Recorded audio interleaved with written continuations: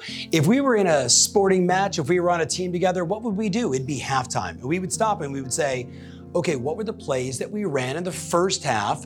What worked? What didn't? What are the adjustments we need to make? And now, more importantly, what is our plan between now and the end of the year?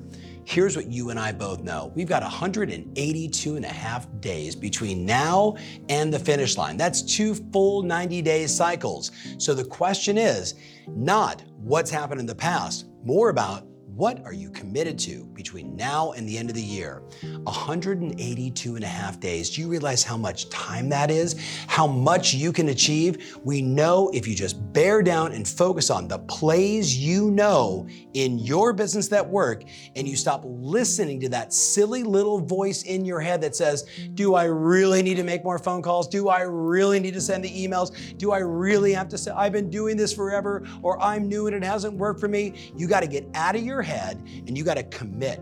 You got 182 days. Are you the kind of person that can follow through for 2 90-day cycles, 2 quarters? If the answer is yes, I want to see a comment down below. If the answer is yes, I want to see a comment down below. Tag 2 friends and say, I am all in, I am committed. Now is the time. This is your business. If you don't do it, it is 100% on you.